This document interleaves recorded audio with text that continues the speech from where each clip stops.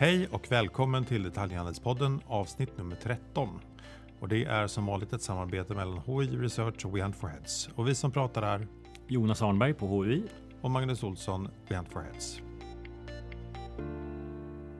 Idag kommer vi prata e-handelsstrategier, Amazon med mera. Mycket spännande.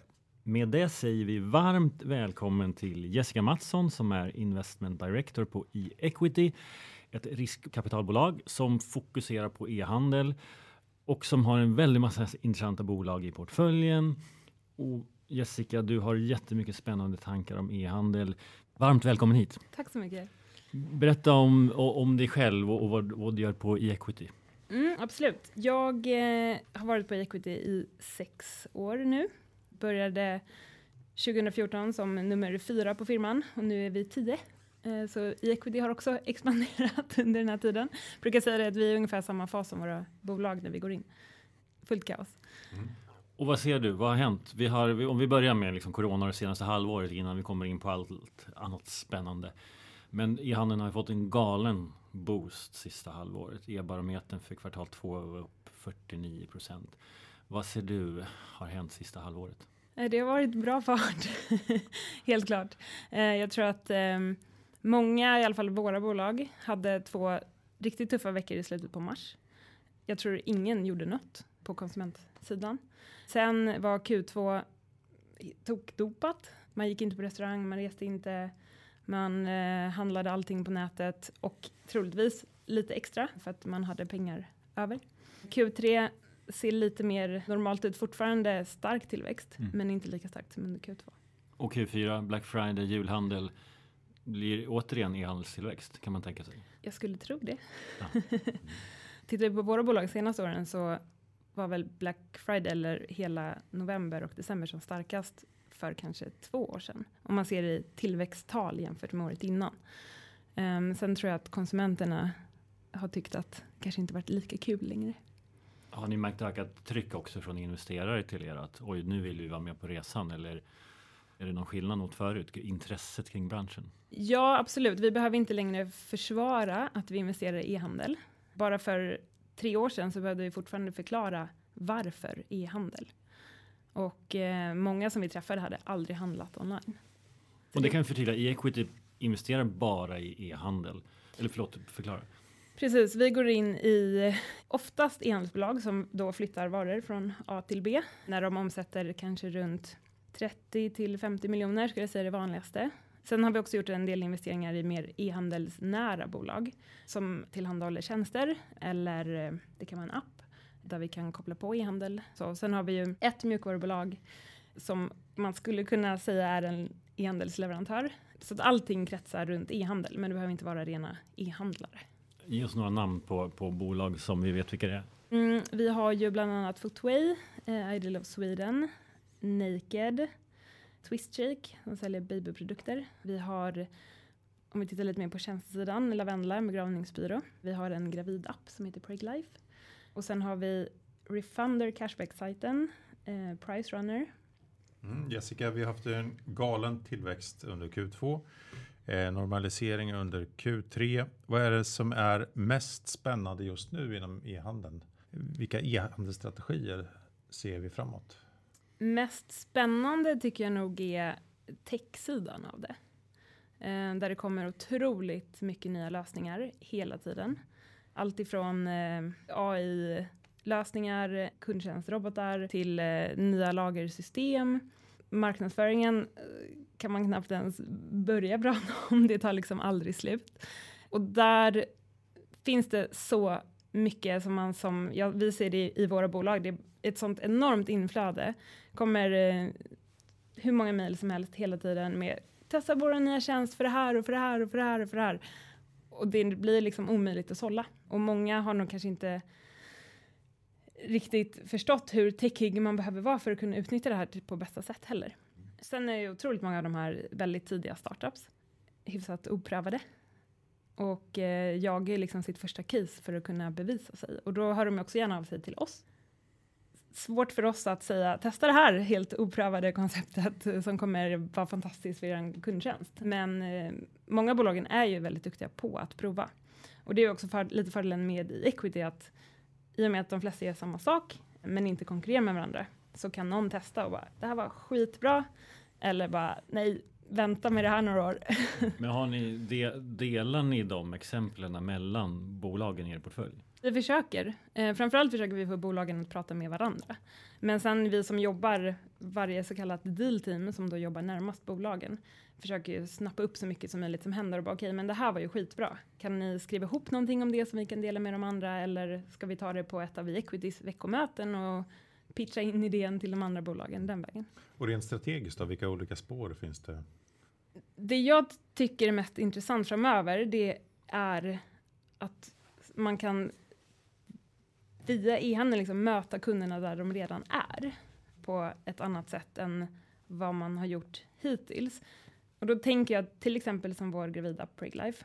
Många som får sitt första barn vet ingenting om någonting. Jag har själv varit där alldeles nyss, så jag tror jag vet vad jag pratar om.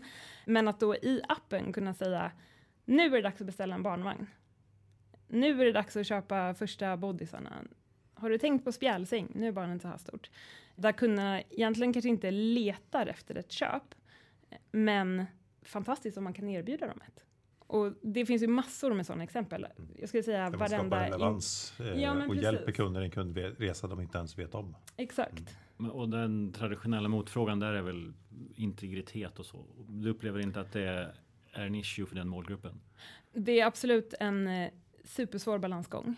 Men så länge man inte tvingas till någonting eller hur man ska förklara, utan mer så här är ytterligare ett erbjudande till dig som du kan få ta del av om du vill. För det blir relevant. Och då... Exakt. Jag hade uppskattat otroligt mycket om Preglife till exempel talat om för mig att nu kanske det är läge att beställa barnvagn, för att det är bara 10 veckor kvar och det är 10 veckors leveranstid. Och om du vill så kan du köpa den via oss. Men jag tror man kan använda den typen av digitala platser på ett fantastiskt sätt med kunskap, utbildning och liksom bara vara en kompis till konsumenten. Och detaljhandeln traditionellt har varit ganska dålig på det. Alltså att man är bra på att sourca produkterna och sälja dem, visa upp dem i butik och sådär. Men sämre på det här du pratar om, att liksom vara med i där de används eller inför. Ja, jag skulle säga att många har säkert varit väldigt duktiga i butik att utbilda och hjälpa till. Men man har ju inte haft en möjlighet att nå kunden mellan besökstillfällen. Men är inte det också ett litet symptom på att e-handeln i så fall utvecklar sig mot att vara mer situationsanpassad?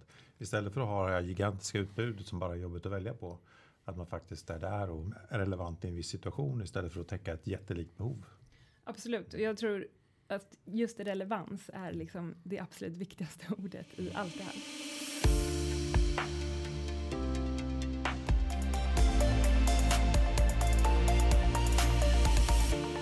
Och de bolag ni har, de är ju uppenbarligen framgångsrika och har lyckats vara mer relevanta då än sina konkurrenter. Ja, det tror jag absolut. Många har ju kommit med någonting nytt, kanske. I många fall tar vi iDeal till exempel. Jag skulle vilja säga att de mer eller mindre skapade branschen, liksom fashion-mobilskal. Innan så var det bara ett skydd, nu är det mode. Exakt. Men de har också lagt grunden för en galen konkurrens, antar jag, där det går att köpa många mobilskal som är billigare än deras. Verkligen. Man går in på Amazon och söker mobilskal, hur många träffar får jag då? Jag tror otroligt många. men absolut, vi pratar väldigt ofta, är det bra att vara först eller är det bättre att vara nummer 2? Och jag tror det är otroligt branschberoende.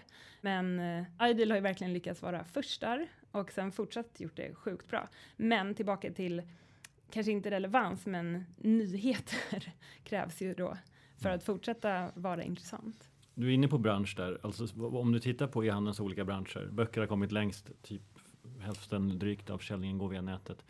Maten har kommit kortast. När vi stänger 2020 kanske vi ligger på 4% e-handelsandel. Vad ser du för skillnader? Finns det branscher inom handeln som är mogna och som ni som investerar i e-handelsbolag där inte längre är intresserade av, medan ni tittar mer på andra? Hur tänker ni där? Vi gör det ju väldigt mycket lättare för oss om vi går in i en bransch där vi ser att e-handelspenetrationen är ganska låg och där vi tror att den ska växa mycket och fort. Vi har ju av den anledningen inte tittat jättemycket på till exempel böcker eller elektronik. Det finns ju så mycket annat. Ja, senaste fonden gjorde vi 10 investeringar. Så det gäller att välja noggrant. Och klädhandeln har ni varit inne ganska mycket, men de börjar komma upp i dryga 20%. Betyder det att ni kanske inte tittar lika mycket där nu då? Både ja och nej. Det finns ju en annan sida av kläder som växer superstarkt nu och det är de som är mycket mer hållbarhetsfokuserade. Så där tittar vi en del. Sen tror jag att 20% tror att det är väldigt mycket kvar ändå. Ja. Vad har du för tak på branscherna när du tittar på dem? Du säger böcker och elektronik, då börjar närma sig taket. Eller i alla fall en mognare tillväxttakt. Absolut. Jag ogillar att prata tak. Jag tror snarare att det beror på vilken tidshorisont som man har. Men kan det bli 100%? Varför inte egentligen? Ja, tillbaka till tidshorisonten. Vilken bransch har du på 100%? Nej. Apotek 2020? Precis. Nej, men jag tror väl egentligen, det är klart att det är lättare för de branscher som är typ apotek, livsmedel, som ju i och för sig då ligger sjukt långt efter, men där man inte kanske behöver klämma och känna lika mycket på produkterna. Men pratar jag med min syrra och hennes kompisar de är ändå 27. De har liksom ett helt annat tänk. Jag kan ju fortfarande tycka att det är lite trevligt att gå i en butik. De är bara så här, varför ska vi göra det? Ni Jonas, ni jobbar ju och försökte extrapolera tillväxttakten i lite olika branscher. Och kom väl upp att någonstans 2025 skulle sällanköpshandeln landa någonstans 40-45% om jag inte minns helt fel. Det var nog i det starka scenariot. Ja, det fanns nog flera olika scenarier. Ja, och vi har gjort flera sådana här rapporter. Oftast har vi ju då när man utvärderar de där prognoserna hamnat i det som, där vi prickade rätt, var i det mest försiktiga scenariot. Så vi har liksom överskattat hur fort det ska gå. Så det tycks ske långsammare. Med undantag för det här året då, när vi liksom upplever någon form av renässans. Det kan väl inte vara renässans för e-handel, men liksom, i alla fall en extra boost på något sätt. Men hur tänker ni inför nästa år då? Därför att jag misstänker att ni sitter och kravställer på försäljningstillväxt och budgetar och så vidare också, som alla andra bolag gör just nu. Hur räknar ni på 2020 som liksom referensår? Den är lite svår att svara på. Jag tror att skulle vi jämföra Q2 2021 mot 2022 så kommer vi se lägre tillväxtsiffror. Samtidigt växer bolagen otroligt fort redan från början. Så att om bolagen i snitt växte 100% Q2 det här året, kanske de växer i snitt 90% Q2 nästa år. Jag tror det kommer inte göra någon jättestor skillnad faktiskt. Många av våra bolag är också väldigt globala. Så att helt plötsligt så får de traction i en ny marknad. Och då går det väldigt fort. Det har vi inte varit inne på, men det skulle nästan, av de bolag ni har är väldigt många globala eller har någon form av internationell satsning. Ja, i princip alla. För de är ju väldigt mycket D2C-bolag. Ni har också några andra typer av bolag. Vilka affärsmodeller finns inom e-handeln? Och vilka tror du mest på? Om man ser till Equities historia så började vi med återförsäljare. Typ Sport Amour? Ja, eller vi gjorde Footway, Royal Design, Outdoor-experten. Som rena återförsäljare. Den senaste återförsäljaren vi investerade i är Kids Brand Store. Det gjorde vi 2016. Och sen dess har vi bara investerat i D2C. Och förklara vad det är. Bolag som säljer produkter under sina egna varumärken. Eller varumärke, oftast bara.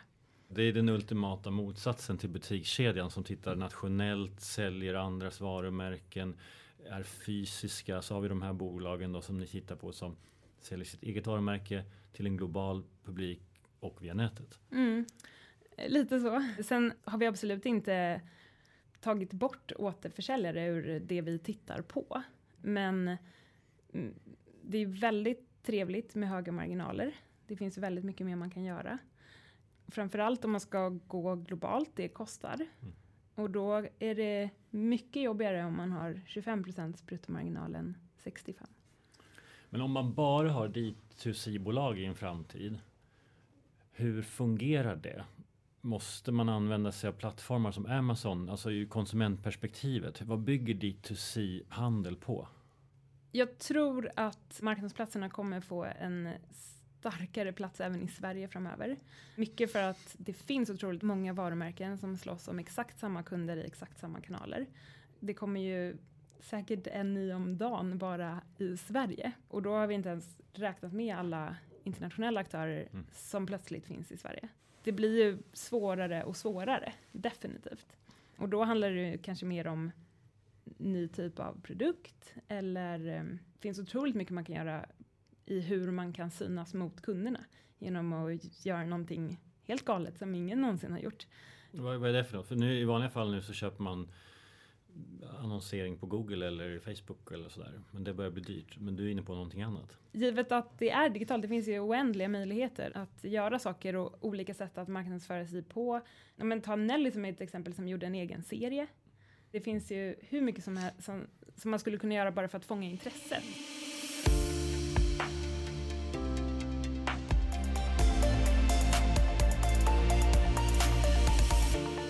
Men det ligger väl i sakens natur också att när konkurrensen ökar, hittills så är handeln växt tack vare att alternativet varit sämre. När fler blir bättre online så behöver man också bygga varumärken på ett annat sätt. Är inte det du lite inne på det här? Jo, men verkligen. Ja. Och konkurrensen är ju mördande. För att bara köpa trafik, det blir ju, man kommer till en punkt där det är väldigt dyrt att få in nya kunder bara genom att köpa. Och där tror jag ju nya typer av produkter, tillbaka till hållbarhet. Många hållbarhetsinriktade bolag går ju otroligt starkt. Men helt enkelt ett nytt sätt att vända sig till konsumenterna på som inte bara är en produktkarusell på Facebook.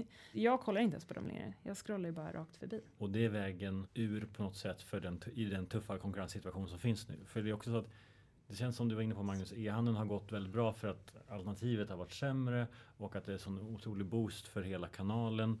Men nu ger sig både internationella aktörer som Amazon in här. Vi har en butikskedjehandel som ju än så länge inte är särskilt vass digitalt, men som ju har många stora kundklubbar, har varumärkeskännedom som fattar om hur man ska kunna börja använda det här.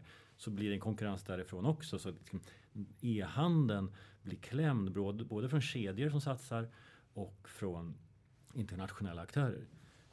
Delar du den bilden eller är det fortfarande så att e-handeln är mycket vassare? Hittills, ända fram till idag, skulle jag säga att många som är digital natives är mycket bättre. Verkligen. Jag tänkte faktiskt på det häromdagen. Vi har handlat ganska mycket på Lindex på sistone till vår dotter framförallt. Och deras sajt såg ju helt förskräcklig ut fram tills för ett halvår sedan. Nu är den mycket, mycket bättre och trevligare att handla ifrån. Men det går ju trögt. Man har ju också, eller jag har i alla fall om jag bara går till mig själv, en förutfattad mening om de traditionella varumärkena som har funnits där länge. Men då är det tillbaka igen till varumärket, att varumärket har en betydelse även i den digitala världen och även för e-handelsbolag. Ja, otroligt stor betydelse, verkligen. Så någonstans så är det skönt att komma från den här taktiken med att skicka 20% sms till folk varje dag utan att faktiskt leverera något värde. Men du kedjehandel, förlåt Magnus, det är inte din expertis, men vad är din bild av butikskedjehandeln? Varför lyckas de inte bättre på nätet? Väldigt bra fråga. Jag var på en föreläsning för några år sedan. Då var det en undersökning som var gjord just bland butikskedjorna. Där hade man frågat ledningen och personalen vad problemet var att få igång e-handeln. Och personalens svar var att det är vår ledning, de fattar ingenting. Och ledningens svar var det är vår personal, de fattar ingenting. Kanske att kärnan till problemet ligger där.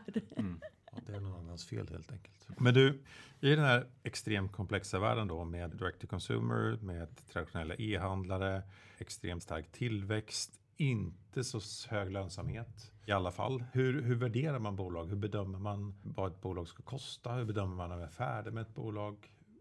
Det är inte traditionella värderingsmodeller som man använder, eller? Både ja och nej, kanske.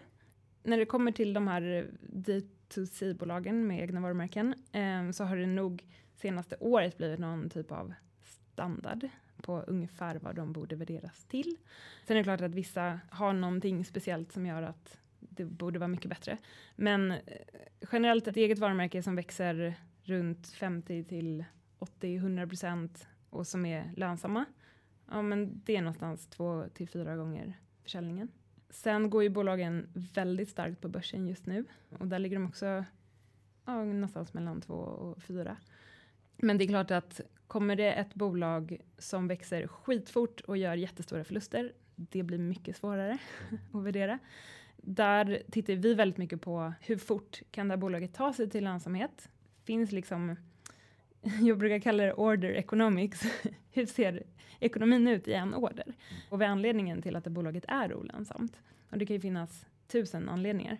Men börjar man titta på per order, ja, men då får man en ganska bra känsla för hur lönsamt kommer det här bolaget kunna bli så småningom. Och det kan ju vara att man har gått globalt från dag 1 och det kostar hur mycket som helst.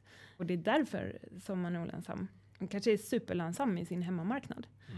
Och då har man lite svaret på den frågan. Vad finns det för andra nycklar i det där då? Det har med logistikfrågor. Vilka nycklar ser du i den order of economics? Logistik, hela fulfillment egentligen. Från att varan hämtas på lagret, eller egentligen från att den ligger på lagret. Marknadsföringen, superviktig. Vi försöker ju sia in i framtiden i alla nya investeringar vi gör och fundera på hur mycket kommer det kosta att köpa en ny kund. När bolaget omsätter 100 miljoner, när de omsätter 300 miljoner, när de omsätter 800 miljoner.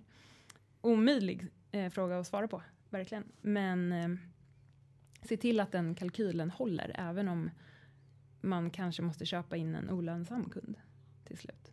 Alltså som olönsam på första köpet. När är det dags att sälja ett bolag? Jättebra fråga faktiskt. Tittar man på equity så finns det inget entydigt svar på den frågan. Men vi har ju någonstans outtalat att bolagen vi går in i ska kunna omsätta 1 miljard. Sen är frågan om vi säljer när de omsätter 1 miljard eller när de omsätter 700 men fortfarande växer med 100%. Eller om det är värt att stanna kvar ett tag till. Om vi tittar på de investeringar ni har gjort och de ni tror på framåt, så har du sagt att ni började med att investera väldigt mycket i återförsäljare, gick över till D2C och nu är du inne på mer infrastruktur, techbolag runt omkring handeln. Tror du att det kommer vara så att den femte fonden ni sätter upp inte ens har liksom handel i sig, utan att det bara är en infrastruktur runt omkring? Nej, jag tror att majoriteten kommer fortfarande vara i handel. Det är det vi kan absolut bäst. Nu har vi gjort den här 50 miljoner till 1 miljardresan några gånger. Och det är ganska få förunnat att få ha gjort det. Och jag tror ju, trots mördande konkurrens och allt runt omkring, att det kommer alltid finnas bolag som gör det lite bättre än de andra och som kan komma med någonting som drar in kunder från alla håll och kanter. Men riskkapital, ni är inte ensamma där ute. Det finns många riskkapitalbolag. Vad är den genomsnittliga bilden hos en riskkapitalaktör på e-handel och detaljhandel generellt, skulle du säga? Just nu känns det hett, men så har det inte alltid varit. Och vad tror du framåt? Nu har inte jag varit i den här världen allt för länge. Men min uppfattning är att det har sett som ganska tråkigt med handel överlag. E-handeln har lite grann vänt på det. Framförallt D2C-bolagen som har visat att de kan växa väldigt fort och samtidigt vara ganska så lönsamma. Och då är det klart att det blir ett annat intresse runt det. Plus att den här globala möjligheten som finns tack vare e-handeln gör ju att det blir väldigt mycket mer intressant. Sverige är en ganska begränsad marknad i sig, men med ganska enkla grepp så kan man finnas i 90 länder. För det är intressant. Vilka typer av svenska bolag tror du är relevanta, om vi nu använder det som det är bra att vara relevant på den internationella scenen? Du menar relevant för? Relevant för att expandera utomlands.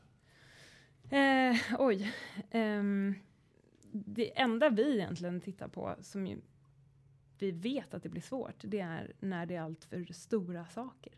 Frakten blir orimligt dyr. Och då finns det för många inhemska spelare som kan ta mycket lägre pris för frakten. Eller som e-handlare skulle man behöva lägga på en fraktavgift. Och då har man plötsligt trollat bort sig själv någonstans där.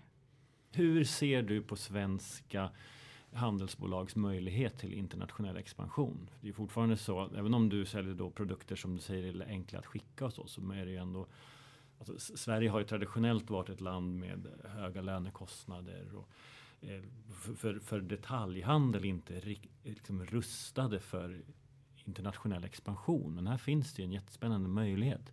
Verkligen, jag tror det finns alla möjligheter för svenska bolag. Vad ska man göra? Alltså, vad är nyckeln till internationell expansion? Dels tror jag att man har ganska mycket med sig som svenskt bolag i form av trust, i form av design, känsla. Vad vi har sett i alla fall uppskattas enormt utomlands. Och sen att det är en väldigt hög kompetensnivå i landet. Det är många som kan göra det väldigt, väldigt bra. Tack vare att väldigt många kan väldigt mycket om e-handel. Finns det också ett skifte i att det finns fler unga människor idag som har någon form av globalt mindset redan från början och att man tänker större än Sverige? Det tror jag absolut.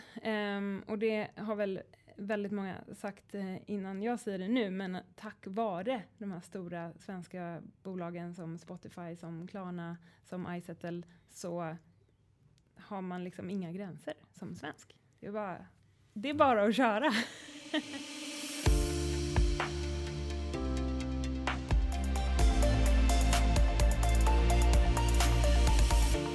Vi pratade lite grann om Amazon som kanal innan för vissa D2C-brands, men som konkurrent då. Vi ser hur det är, för att å ena sidan så sitter du på bolag som kan sälja via Amazon. Å andra sidan så kommer Amazon göra någonting på sikt. Frågar vilken horisont vi har där med den svenska e-handelsmarknaden. Kommer det att öka digitaliseringen ett nivå till och därmed gynna e-handeln? Eller kommer det skapa tuffare förutsättningar för att vara en traditionell e-handlare? Jag tror definitivt att det kommer bidra till att öka e-handeln i stort. Jag tror dock att innan man har en fantastisk leveranslösning på plats så vet jag inte hur fort det kommer gå. Ja, men det tar ju 2-3 år ish, säger ju alla. Att man kommer köra från Tyskland och sen kommer man att växla över på ett eller annat sätt. Så det är ju ändå en horisont som vi är snart där.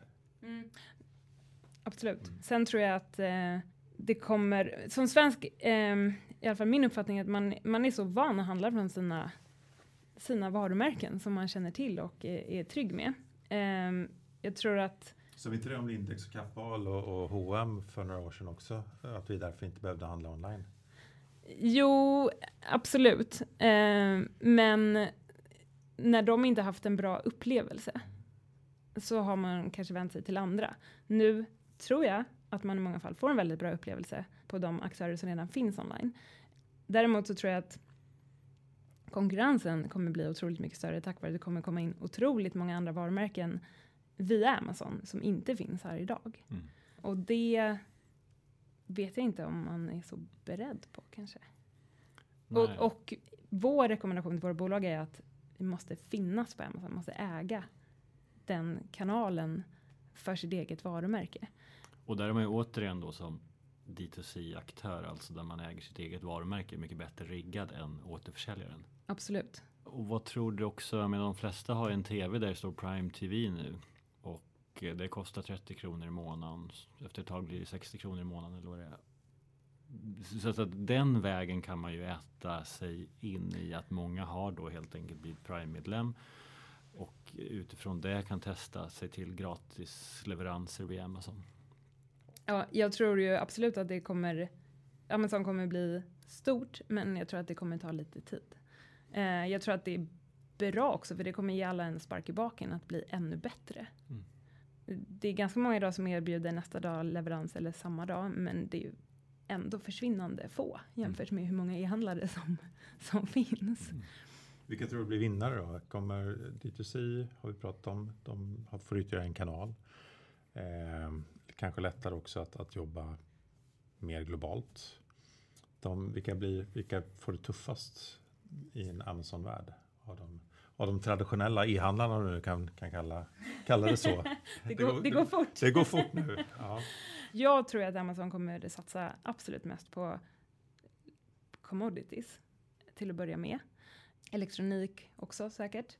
Det kan nog bli tufft. Framförallt när de har en bra leveranslösning på plats och man kan få mycket av det man behöver hyfsat ofta via dem. Jag tror fortfarande att mode kommer att gå ganska säkert. Jag tror... Ja, och så ni investerar i och för sig i egen modeplattform också. Ja, vi får väl se hur det går med det. Men jag tror mode är så pass svårt. Så man måste nog verkligen fokusera på mode för att bli bra på mode. Det är i alla fall min känsla. Och de här traditionella då, om man nu får återigen använda det ordet. Innan kunde man ju säga att det var bättre förr. Nu går det så snabbt man får säga att det var bättre nyss. Så de här traditionella e-handlarna, återförsäljarna, hur ska de klara sig mot Amazon? Ja, jag tror att det blir otroligt branschberoende. Våra återförsäljare, svårt att säga, jag tror att Footway kommer klara sig väldigt bra. Varför? Vi förstår att du vill försvara dem. Men alltså, om man tar som en generell, varför ska en aktör som säljer andras varumärken göra det bättre än Amazon? Om man tittar på Footway idag, de är absolut bäst i vår portfölj på leveranserna. De har börjat bygga ett community där man får otroligt mycket information om ett par skor som man tittar på. De ligger väldigt bra prismässigt. De har också byggt sitt varumärke väldigt starkt. Jag tror för deras del, och hoppas i alla fall, att det inte kommer störa dem jättemycket. Mycket spännande. Det som vi har sagt nu idag, Jessica, det är ju fortsatt e-handelstillväxt. Ni tvekar inte kring att fortsätta investera i e-handel. Dessutom har ni fått en väldigt skjuts i investerare som har vaknat upp och inser att e-handel är härligt och här växer det. Sen tycker jag det du säger som sticker ut mycket, som vi anade innan, ja men det är tech och hela investeringar i infrastruktur.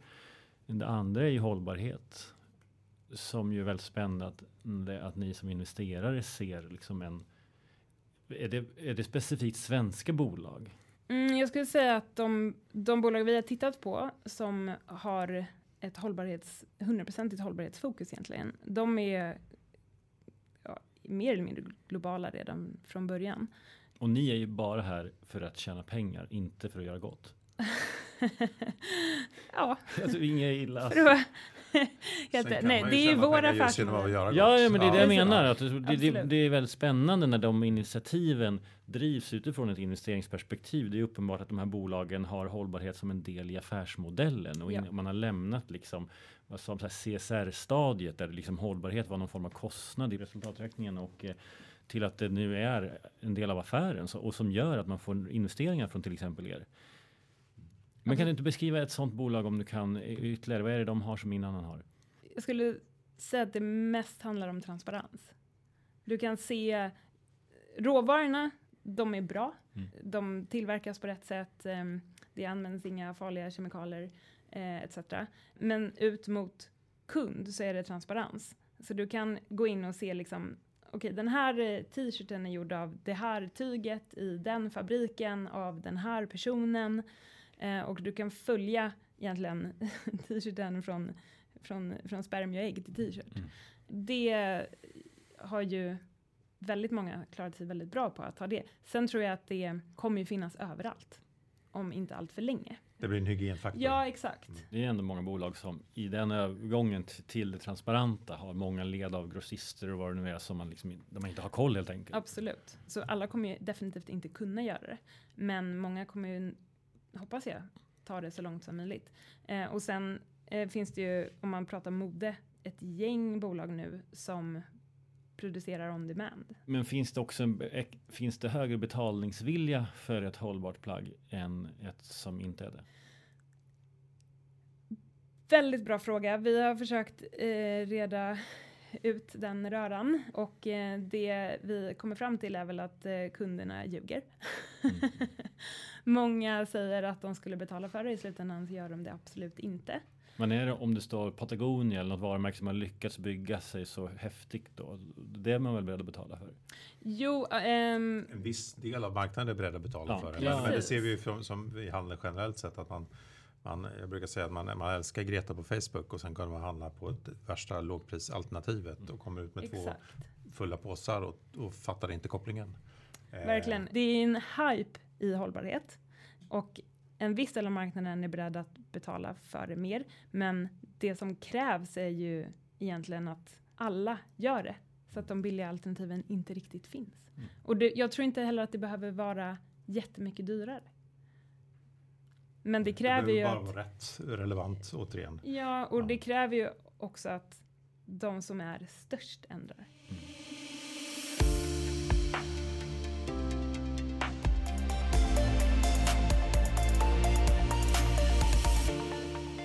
Då är vi inne i oktober och vi har kanske det hetaste e-handelskvartalet framför oss, eller det som är kvar av det hetaste e-handelskvartalet, med både Black Friday, vi har julhandeln, vi har dessutom en högst trolig Amazon-etablering. Hur tänker ni nu? Våra bolag är i vanlig ordning väl förberedda och har jobbat hårt sedan i september med definitivt lite olika strategier. Men Q4 är ju superviktigt. Men, och vad har man jobbat med? Vad är man orolig för och vad är det man ser fram emot? Såklart se till att ha rätt produkter i lager. Se till att staffa upp där det behövs på lager och kundtjänst. Var redo med content och marknadsföringsmaterial. Många handlar ju på Black Friday för att det är rea såklart. Men det finns ju också en chans att finnas med i den svängen utan att för den skulle ha 50% på allt. Och tänka till hur kan man använda att alla vill handla snarare än att bara sänka sina priser. Upplever du att det går mot det och att man har en smartare prissättningsstrategi eller överlag en strategi med Black Friday i att fånga nya kunder eller vad det kan vara? Absolut. Och som sagt, Black Friday förra året var inte alls lika bra som Black Friday året innan. Bra i termer av volym eller lönsamhet? I volym. Så att nu är det som konsumenter ett tristare Black Friday vi har att se fram emot? Mycket möjligt. Jag hoppas nästan det. Jag gillar inte de här köphysteriperioderna. Men jag tror att det, som konsument, man kanske inte tycker att det är svinkul längre och handlar bara för att handla. Sen tror jag att många väntar med köp för att handla då. Men man kanske inte höjer konsumtionen. Nej, man har börjat göra inköpslistor. Liksom ja, att det här behöver... Koncentrerar och göra mer rationellt. Precis. Istället för att det är 50% på allt. Jag behöver nog allt. Utan vad är det faktiskt jag behöver som jag kan passa på att köpa billigare. Och har ni någon sån här krislista den dagen när Amazon öppnar? Vad gör man då? Tar man upp den då liksom, det här ska jag göra? Det stänger med allt. Ja. Nej, vi har pratat väldigt mycket med bolagen om det. Och alla har ju sin egen strategi. Många finns redan på Amazon i andra länder. Så att för de flesta bolagen ska jag säga att det är inte världens största händelse. Det är en vanlig dag på jobbet. Ja. Tänk om alla kunde tänka så. Ja, vi ser fram emot ett spännande avslutning på det här året med kraftig e-handelstillväxt. Jessica Mattsson, tack så jättemycket att du var med. Tack för att jag fick komma. Tack för att du kom.